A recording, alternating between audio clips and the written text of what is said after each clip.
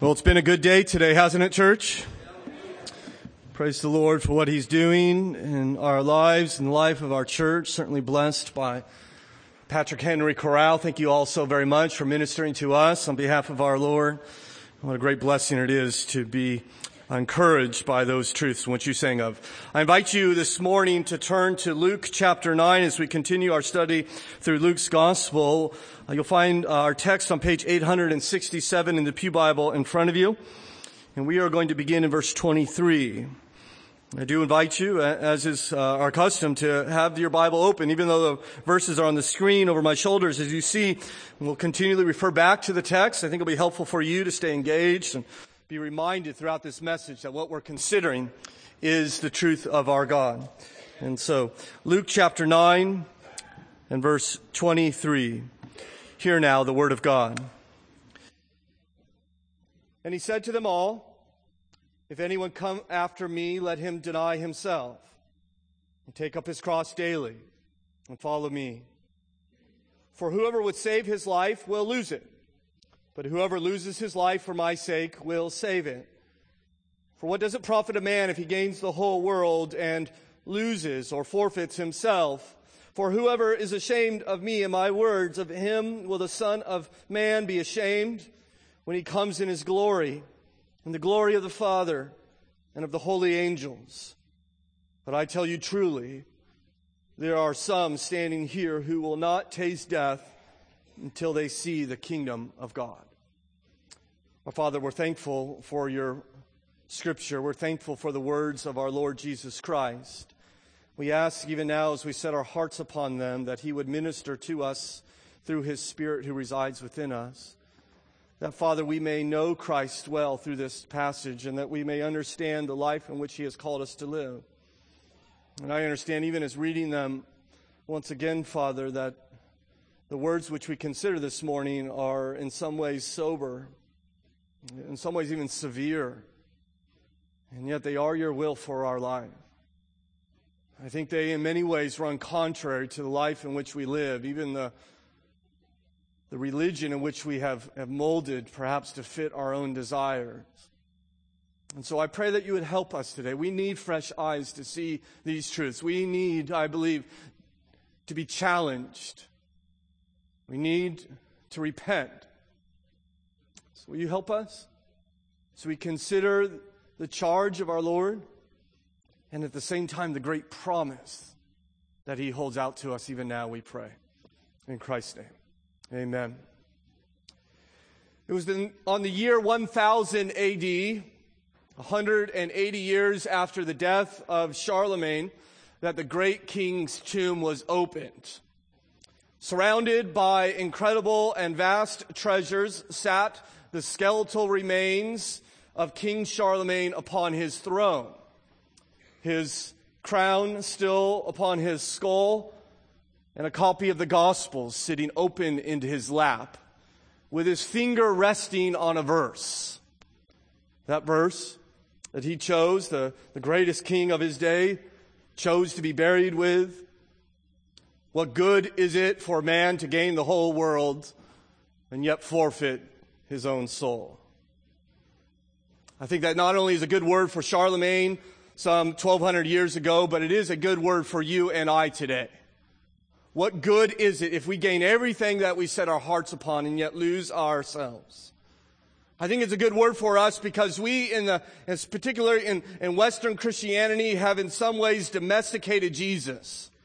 We have some ways thought that Jesus just blesses our pursuit of whatever we set our hearts upon. I think David Platt put it well in 2010 when interviewed by CNN, as he said, "We American Christians have a way of taking the Jesus of the Bible and twisting him into a version of Jesus that we are more comfortable with. A nice, middle-class American Jesus. A Jesus who doesn't mind materialism. A Jesus who brings comfort and prosperity to us as we live out our Christian spin on the American dream." I think Platt is right. I think he's spot on.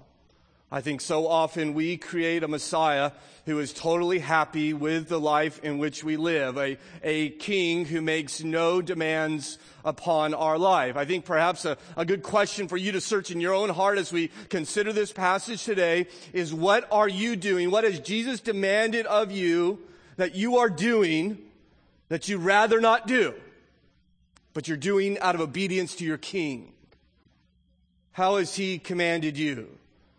Our passage, I think, will help us consider that question as we apply it to our lives. If you remember in our study of Luke's gospel, a couple weeks ago, we saw that Jesus asked the apostles, who do you say that I am? And Peter, speaking for all of them, said, you are the Christ of God. Of course, that's the right answer. And yet the Christ in which Jesus is was not the Christ in which they expected. For he went on in verse 22 and told them, once his identity has been affirmed, he told them the work in which he will set himself about, saying, the Son of Man must suffer many things and be rejected by the elders and the chief priests and the scribes and be killed. And on the third day, rise again. This is what he calls for us to do. See, the question is, if you're the Christ and if you're going to walk this road of suffering and if you're headed to the cross, what about those who follow you? Right? What do we get if we want to be your disciples? Are we in line for ease and health and abundance and comfort and early retirement and picket fences and 2.5 kids and a dog in the front yard? Is that what we are supposed to have if we are to follow a crucified Messiah? I mean, he even asks that question, doesn't he, in verse 23? And he says, if anyone will come after me, he says, you want to come after me? You want to follow me? You want to be my disciple? Then understand, as it goes with me, so it goes with you. I am going to walk a road of suffering.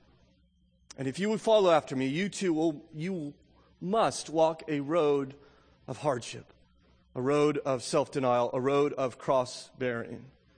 By the way, this passage is not for the super Christians. Some people want to twist this passage and say, well, those who are really serious about Jesus, well, they're the guys who carry their cross daily. They're the ones who deny themselves. He says, if anyone would come after me, there is only one way to follow Christ. There is only one way to be his disciple, and this is it. This is what he calls us to do. He is saying to us today, if you would have anything to do with me, you must follow me as I define it. Will you follow me? Now, I even as we consider this passage, we understand it's a hard passage to work through. It's a hard passage to search in my own heart. This has hit me hard. And in many ways, God has shown me my own disobedience as I consider this truth and has been working in me as his Spirit helps me to understand this passage. And I hope and pray that he works on you too. And some of you, I hope he works hard on you because you need to follow him in the way in which he has laid out for us. And yet there's great reward here. And I delight to consider it. I do think it's interesting that this is the Sunday in which the Patrick Henry Chorale is here. And I don't know if you students remember, about a month ago I was preaching in your chapel. And the passage assigned to me was out of Matthew. And it was the parallel passage to which we are considering today. And so in many ways you are hearing the same passage a second time. I don't know what that says about you all.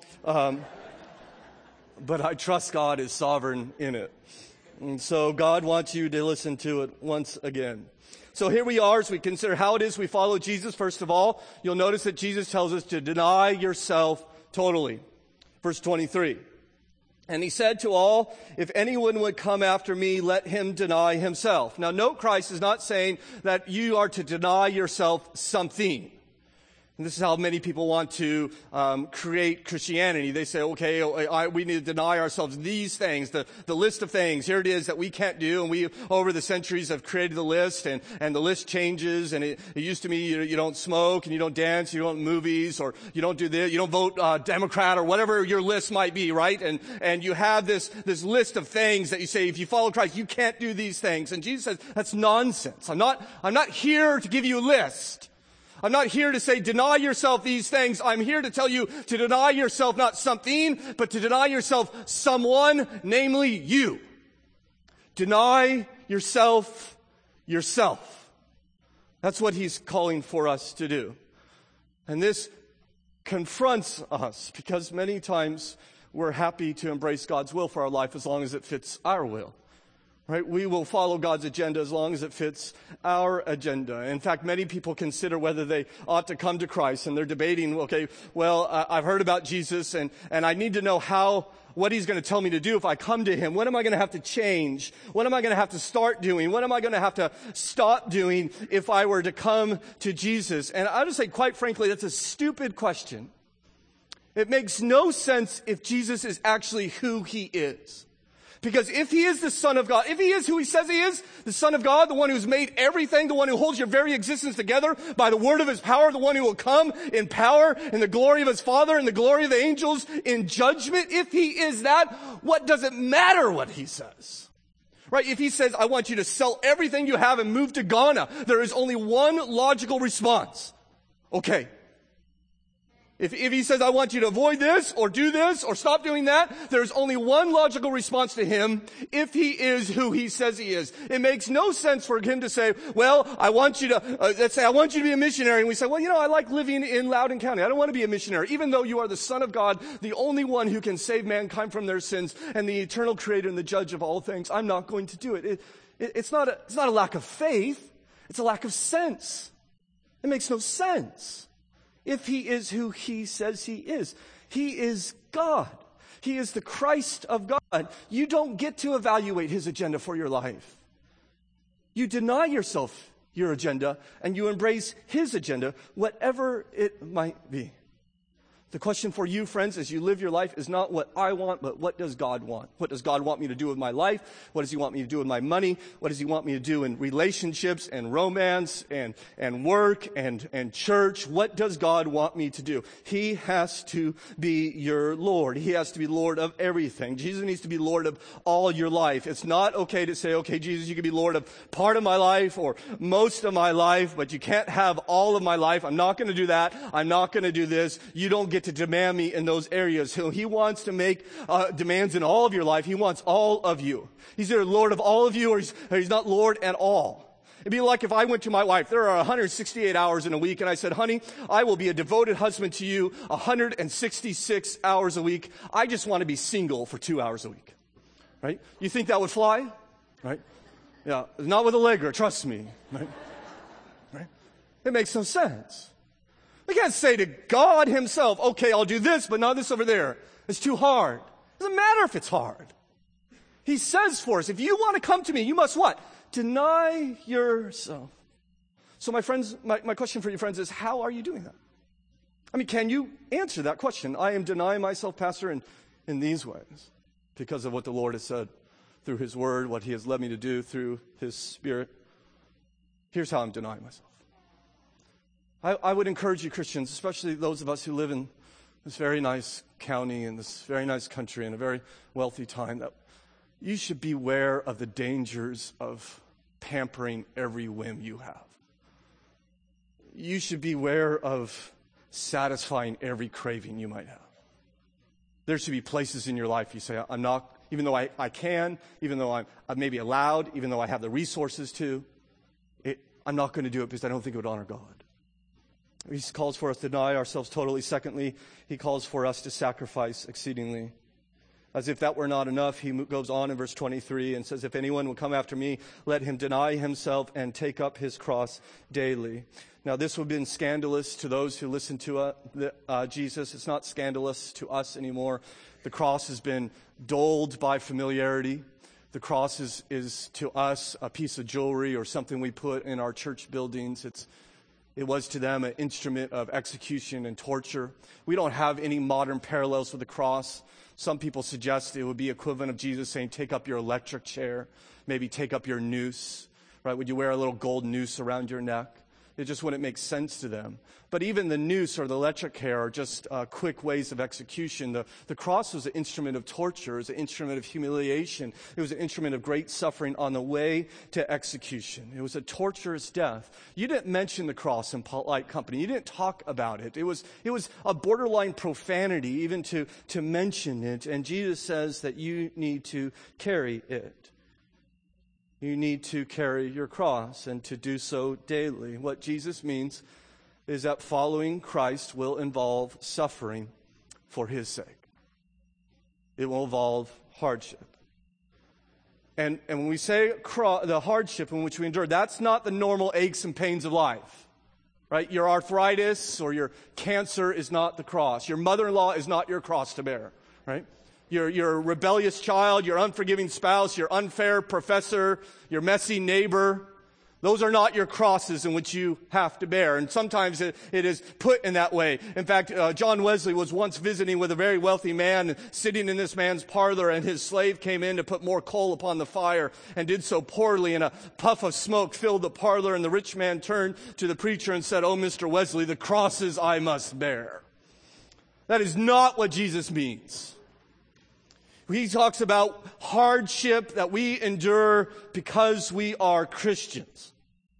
And what that means is if you follow me, Jesus says, you're going to face humiliation, you're going to face rejection, you're going to face suffering, you might lose your money, you might lose opportunities, you might lose promotion opportunities, you might lose friends, you might receive cynical remarks from neighbors and classmates, you might face ethical dilemmas at work. And for some people in Jesus' day and around this world, as we consider last Sunday, it quite literally means a cross, like a literal cross. In fact, many of these, almost all the apostles were killed for their faith. Some of them were actually crucified. In fact, the next chapter, in chapter 10, Jesus is going to look at these men. He says, okay, I'm sending you out again, but this time I'm sending you out as sheep among wolves. And that's not what they want to hear. Sheep don't do well against wolves. And that's how they are to go.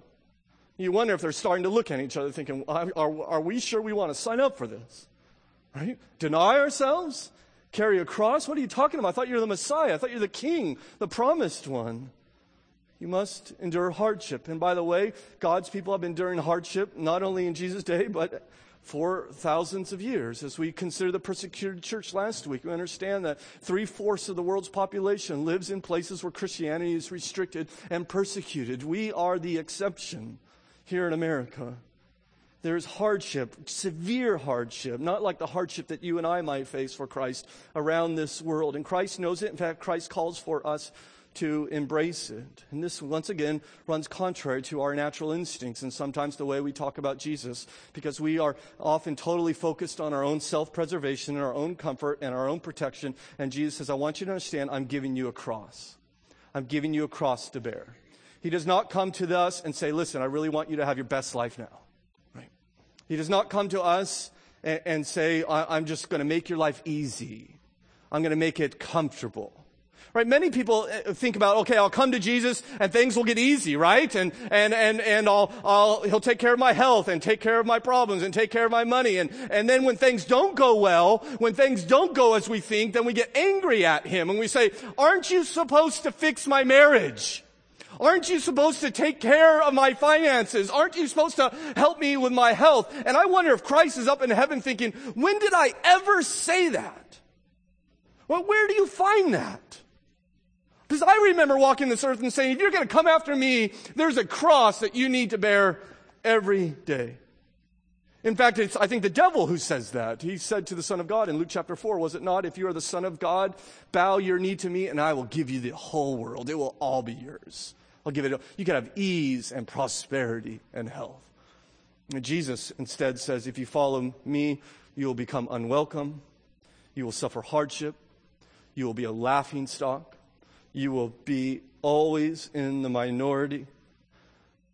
He evidently is not interested in introducing you and I to a comfortable life. He is interested in introducing us to a cause for him. And by the way, I would tell you that this is not something that we're just supposed to do alone. I praise the Lord for our faith family, Hamilton Baptist Church, and the faith families that others belong to. We are supposed to bear these crosses together and help each other along this way as we follow Jesus. So the question I think that this text raises is, how are you bearing your cross? And this is where God has really worked in my own heart. Okay, Stephen, okay, Pastor, where's your cross? What hardship are you enduring for my sake? Those are hard questions for me to answer.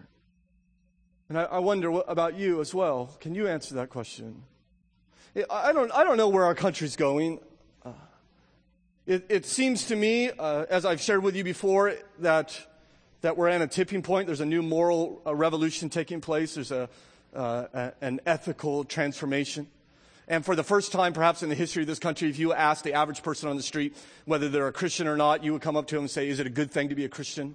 For the first 200 plus years of our country, the answer would have been unanimous. Of course it's good to be a Christian. But that's no longer the case, is it? Some people will say yes, some people will say no. I don't know where but the suffering that we endure is not like the suffering the rest of the world endures. The suffering that we endure is usually awkwardness, isn't it? I mean, that's about the extent of it, maybe. Some type of rejection, right? And even then, Christian, is this not true of you? As it is of me. Even then, when the suffering is so small, we're tempted to retreat from it. Whereas our brothers and sisters throughout this world have big, heavy crosses pasted upon them. It seems like Jesus says, okay, American, I'm going to give you a little tiny cross. I'm going to put it right there on your shoulder, okay? Can you bear this for me? Can you bear a little emotional awkwardness for me? Can you bear a little relational embarrassment for me? And even then, are we not at times tempted to flee and think it's just not worth it? And we think, I should stand up for Christ, I should say something, but it's just going to be awkward and it's just not worth it. And Christ is calling us, listen, I have gone to Calvary's cross for you. If you want to come after me, my friends, my brothers and sisters, my disciples, you must carry a cross too. I'll tell you, a crucified Savior is not well followed by self-preserving disciples. We are to carry our cross daily, deny ourselves totally. And then you see, I think, great joy in our heart as we move perhaps from some of the sober truths to some of the more truths we can celebrate this morning, as he says finally in verse 23 that we are to follow Jesus personally. And he said to them, if anyone would come after me, let him deny himself and take up his cross daily and follow me. I like this because he does not say, I want you to follow this set of teachings. He doesn't say, I want you to perform these rules or these rites or adhere to this system of religion. He says, I want you to follow me. In fact, you see both the beginning and the end of verse 23 are very personal. Jesus says, you want to come after me? He begins the sentence and he ends the sentence and invites us to follow him. And the reason is because Jesus wants to have a relationship with you. Jesus does not simply want your obedience to him. He does not simply want your cross-bearing and your self-denial. He wants you. He wants to have a relationship with you. You were created not to follow a set of rules. You were created to know God.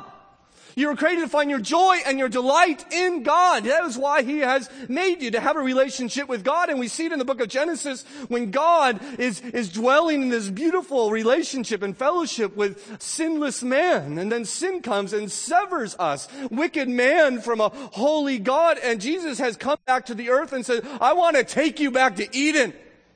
I want to take you back to the place where you can have this relationship with God. This is why I have made you, so that you might know him. In fact, on the evening of Jesus' crucifixion, in John chapter 17, there's this beautiful prayer. We call it the high priestly prayer. It's 26 verses of the heart of Jesus speaking to the Father.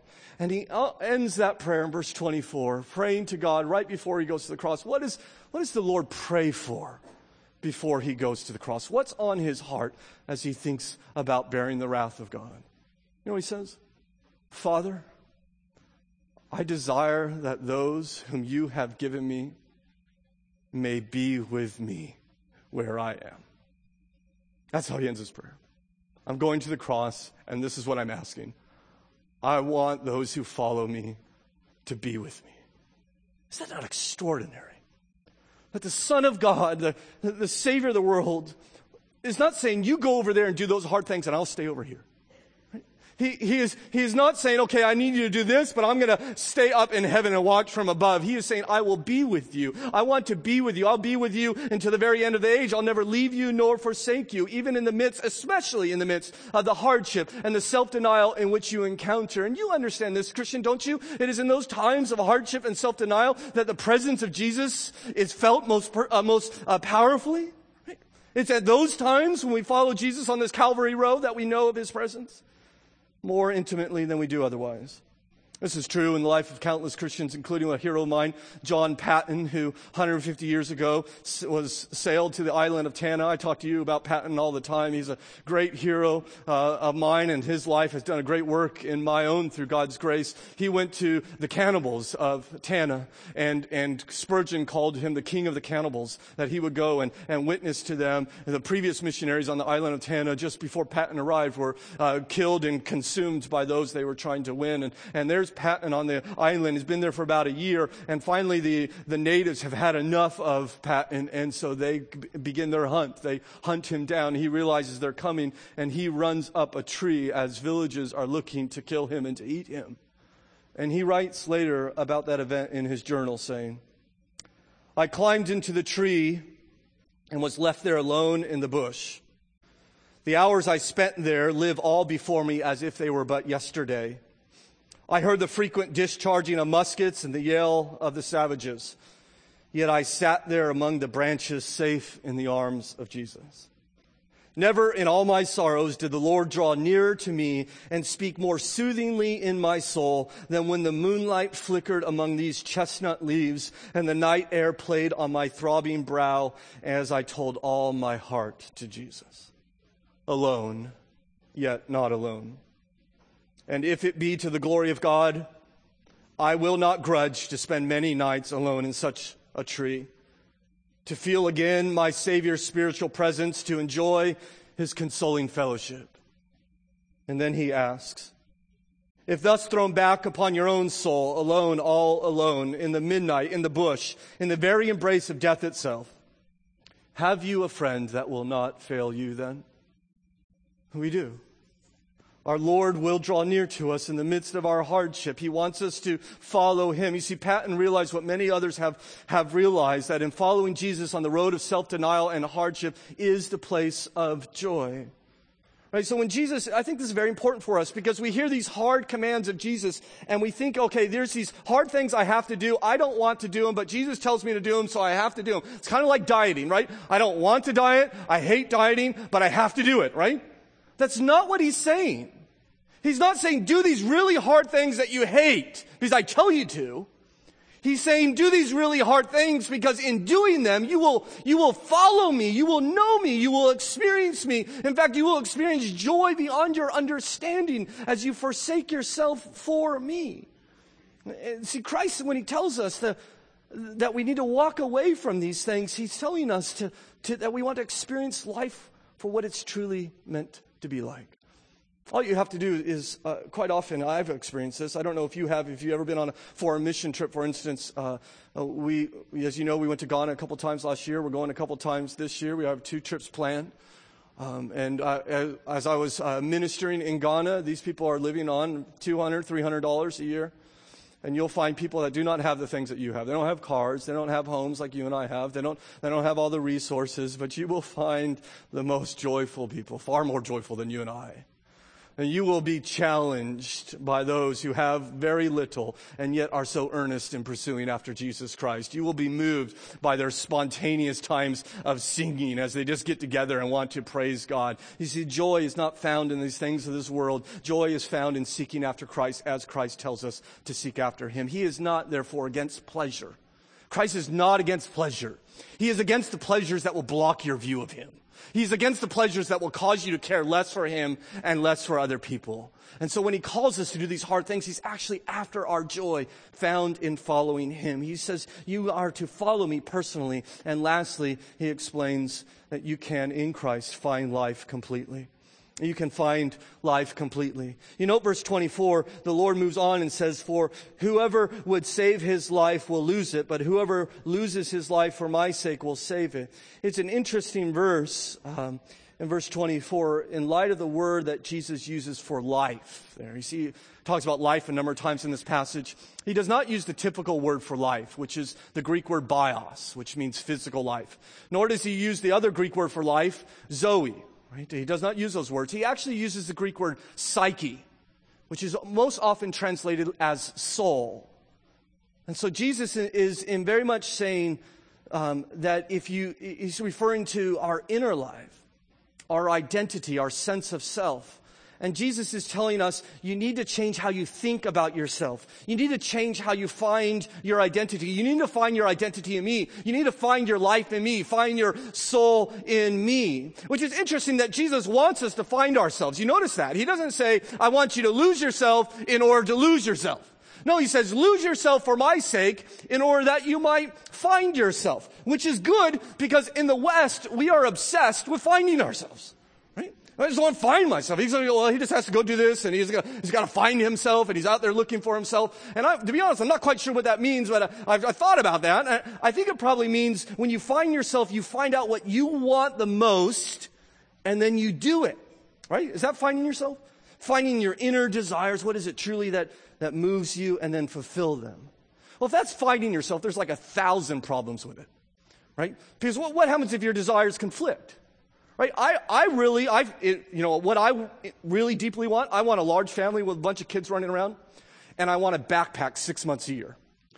Now, my wife tells me those desires conflict, right? Those don't go together, right? Or what if your desires are bad? Or what if they change, right? What if you get them and you're not even able to hold on to them, right? As we seek to find ourselves. You see, Jesus wants us to find ourselves. But he says, if you want to find yourself, you have to lose yourself for my sake. Right? You'll never find yourself by trying to find yourself, in other words. You have to lose yourself for my sake, and then you find out who you truly are. And once again, this is going contrary to the life in which we live, because we always, regardless of what culture you live in, finding yourself is a means of gaining something. So in traditional cultures, you're not somebody, you don't have a sense of worth until you have a family. You don't have a wife or a husband and children, and once you have that, then you have a sense of worth. Then you have found yourself. Then you know who you are. And even in adolescence, is this not true? Like you become somebody when you're in a relationship. Is this not what our culture says? That's when you actually have a sense of worth, when there's somebody along your side. But in the more individualistic Western cultures, finding ourselves is a matter of getting a job or having degrees or being accomplished or having wealth or having some type of status, right? We try to gain in order to have self-worth. So regardless, in other words, of what culture you live in, identity is usually gain-based. It's this idea that you get this or get that, and then you get yourself. You get a sense of yourself. And I wonder if this is what Jesus has in mind, for he continues teaching in verse 25, saying, "For what does it profit a man if he gains the whole world and loses or forfeits himself?" Right? He says, suppose there's a person that gained everything. He had it all. Power, prestige, prosperity. You gain the whole world. Even then, will you finally get that yourself? Will you have an identity? Will you have a self-worth?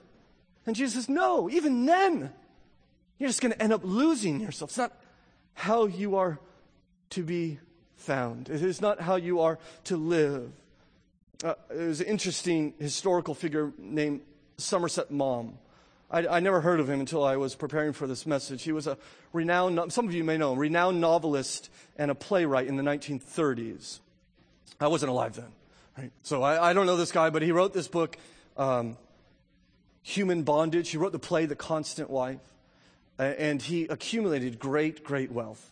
And he had this incredible refined taste. And it was in 1965 when Somerset Maugham was 91 years old, incredibly rich. Even though he hadn't written a single thing for decades, he still received like 300 fan letters a week. Well, he's spending some time with his nephew, Robert Maugham, and the London Times wanted an expose on him, and so his nephew wrote it. And this is what he wrote. He said, "I looked around the drawing room at the immensely valuable furniture and the pictures and the objects that Willie's success had enabled him to acquire. I remember that the villa itself and the wonderful garden I could see through the windows, a fabulous setting on the edge of the Mediterranean. Willie had 11 servants, including his cook, Annette, who was the envy of all the other millionaires on the Riviera. He dined off silver plates, waited on by Marius, his butler, and Henry, his footman. But it no longer seemed to matter to him." His nephew continues, "The following afternoon, I found Willie reclining on a sofa, peering through his spectacles and a Bible, which had a very large print. He looked horribly wizened, and his face was grim. I've been reading the Bible you gave me, he said, and I've come across the quotation, what shall it profit a man if he gain the whole world and lose his own soul? I must tell you, my dear Robin, that text used to hang opposite my bed when I was a child. His nephew continues writing, then he considered his soul hanging in the balance, and the great writer said, of course it's all a bunch of bunk. It was months later that he was dying, and his nephew described an empty, bitter old man who repeatedly cried out to no one in particular in terror, go away. I'm not ready. I'm not dead yet. I'm not dead yet, I tell you. See, our Lord asks this question, I think is very important for us to consider, that if you get everything your heart wants, will you actually find what you're looking for? Instead of trying to gain this, instead of living for these things, he says to us that we need to build our life on him, that we find ourselves in him. And in doing so, we find a stable self, a self we cannot lose. C.S. Lewis once wrote, the more we get what we now call ourselves out of the way and let him take us over, the more truly ourselves we become. Our real selves are waiting for us in him. I think that's so incredibly important for us to understand, because we have created this gospel of self-fulfillment. And we say, okay, I'll do this ministry as long as it's fulfilling to me, or I'll serve my neighbors as long as it's fulfilling to me, or I'll do this as long as I have this spiritual gift. And that's how we evaluate the ministry before us and how we're to use our lives. As long as it's fulfilling to me, as long as I have that gift, as long as Christ is going to make it easy for me to do, as long as I'll enjoy that, we'll say, okay, then maybe I'll do it. And we only do that when it comes to ministry. We don't do that in life. I've never once told my wife, honey, I don't have the spiritual gift for changing poopy diapers, right? I've changed poopy diapers for 11 consecutive years, and I've never told her, listen, it's not my calling, right? Because that would be a stupid thing to say. You shouldn't care if it's my calling, right? There's a diaper that needs to be changed, and it's my turn to do it. And somehow we understand that in our home, but when we get to ministry, we say, well, it's not my calling. It's not my giftedness. Or sometimes what we do is we say, hey, you should get involved in this ministry. You should go on this mission trip because it'll be such a blessing to you. Right? That's how we talk about ministry. You should be involved. You should teach the middle school students. You will be so richly blessed by them. And we go on and on. You should do this because it'll bless you. You do this because it'll bless you. How many times do we ever say to someone, listen, this needs to be done, and it's uncomfortable, and it's hard, and you won't like it at all, but it will honor King Jesus, and I think you should do it? When do we ever talk like that?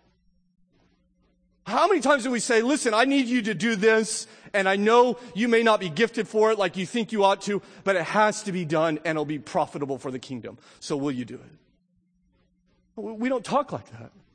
Even though Christ has called us here to lose our life for his sake. No, we will say, where's my blessing? What do I gain? Right? How am I going to profit from this? And Christ, I think, confronts that way of life. In fact, one thing that we want to get is we want people to like us. We want to be popular. Or one thing we want to avoid is awkwardness and embarrassment. I think Jesus refers to that in verse 26 as he warns us very sternly in verse here. He says, for whoever is ashamed of me and my words, of him the Son of Man will be ashamed when he comes in his glory and the glory of the Father and of the holy angels. As we even considered to begin our service this morning that Christ is coming. The Son of Man, the apocalyptic figure in Daniel chapter 7, the one who is given dominion over all the earth for all eternity, will come in his glory and in the glory of the Father and in the glory of all the angels. And he will come to welcome some into the eternal kingdom and to judge others. Others will be condemned. Others will be fully saved. And he says, you want to know how you know which group you're going to be in? Well, one way that you can know is whether you're ashamed of me or not. Right? Those who are ashamed of me, I will be ashamed of them when I come. If you don't want to associate with me in this life, when I come again, I won't want to associate. I'm going to treat you how you treat me. And so the question I think he asks is, are you proud of him? Do you want to be with Jesus? You want to be seen with Jesus? You want to be identified with Jesus? Do people know at the very minimum that you're a Christian? Do people know at the very minimum that Christ is the most important reality to you, the most important person to you? He says, if you're ashamed of me, I will be ashamed of you. But then he goes on and offers this great promise in verse 27. It's so great, I can't even understand it. I don't know, to be honest, what he's arguing here, but he says, but I tell you truly, there are some who are standing here who will not taste death until they see the kingdom of God.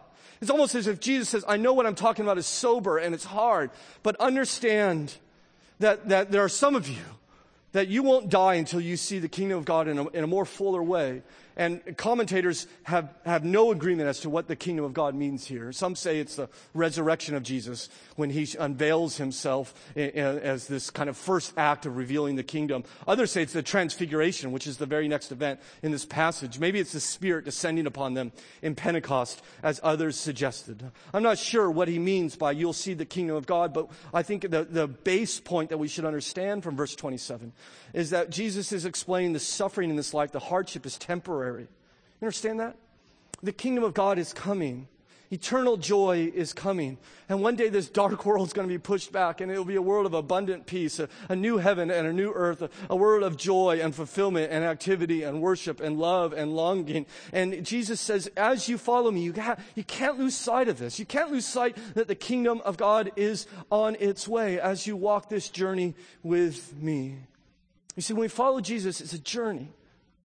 You're on that journey, Christian. And when you follow him, there are going to be great and wonderful times of self-denial, great and powerful times of boldness. But I understand, and I think we should understand as we consider this text, as we end our time together, there'll be times in your life of failure, won't there? There'll be times when you don't speak up, when you are ashamed of Jesus. There will be times, maybe times right now, when you are not denying yourself or setting your cross aside. What about those times? Well, I think it's very interesting who Jesus is speaking to here. It's just the 12 apostles. He draws them aside. And he's telling them, hey, you guys have to deny yourself and carry your cross and so forth. Well, did they do that all the time? In fact, you think about the time in which Jesus needed them most. They were ashamed of Jesus, right? They were running away from Jesus as he was being dragged into Pilate's court. Or to think that they chose not to deny themselves. Instead, they chose to deny Jesus. Not once, but 3 times. Or you see the fact that they ran from their crosses, leaving Jesus to carry his cross alone. And I wonder if these words in verse 23 and so forth haunted them on that very dark and gloomy Saturday as they hid behind locked doors and they replayed the words of Christ. You must deny yourself. You must carry your cross. You must follow me. You must not be ashamed of me. I wonder if they must have pondered that as they saw their Lord being crucified and buried and dead. And there they are on that Saturday. Of course, that Saturday turns into Sunday, and Christ comes and meets with them. Because you need to understand, before the cross can be our example, it has to first be our victory. Right? The cross is not just our pattern. It is the place where Christ has gone to die for us when we fail him. On his cross, Jesus' cross, he paid the penalty for our sins when we refuse to carry our own crosses. And he comes to the apostles at this time, and he says, okay, guys, let's try this again. Okay, let's start over. We're going to try it again. I need you to follow me. I need you to carry your cross. I need you to deny me. And in great grace and mercy and patience with them, he comes to them and say, okay, let's begin again. And I wonder if God would do that in your own life right now. Maybe there are some here that God is just saying to you, okay, you know you're not denying yourself in any way. You're running from your cross. And I'm here through the Spirit and the preached word of God to say, okay, let's try this again. Let's start over. My brothers and sisters, there's got to be some place in your life that the Spirit and his kindness to you would reveal to you. At least one change that you could even pray to God silently in your own heart right now. Father, I need to begin to do this. I'm avoiding denying myself here. I'm avoiding my cross over there. I'm ashamed of you in this relationship. And I need to change. Would you not listen to his words? Would you not follow him through this? And perhaps there are other people here this morning that God will work in your life in great kindness and draw you to himself for the first time. That you would see this Messiah who calls us to do very difficult things and yet has endured very difficult things for you. Even in the testimony of baptism, as you saw, that you would be drawn to him and that you would even cry out in your heart right now, Lord Jesus, I believe that you are the Christ who has died on the cross for my sin, that you rose from the dead and I give my life to you. That you might experience his grace and mercy. The Bible says if you confess with your mouth that Jesus is Lord and believe in your heart that God raised him from the dead, you will be saved. You can be saved even now as you call out to him. Would you do that as we pray to close our time? Our Father in heaven, we thank you for our Lord Jesus. We thank you that he does not ask us to do anything that he himself was unwilling to do. And Father, we pray that you would help us to follow his example, that we would understand that Christ does not exist to bless our agenda, but has an agenda for our life, and that we would follow it. Certainly there are things in our lives, Lord, that you would help us to repent of. We do that even now through your Spirit, that you would convict us of sin, and may turn from it, follow after Christ, that we might know him more intimately. And Father, I assume there's 1 or 2 or 10 here that has kept you at arm's length, has not bowed their knee to King Jesus in faith and repentance. Will you not work in their heart even now, that they would see the folly of their sin, the folly of rejecting you. And they think that these things offer them pleasure, and it doesn't. It's just vanity. It gives them no good. Will they not despair of their sin and find mercy in a crucified and risen Savior? Even now, for their gain and your glory, we pray in Christ's name. Amen.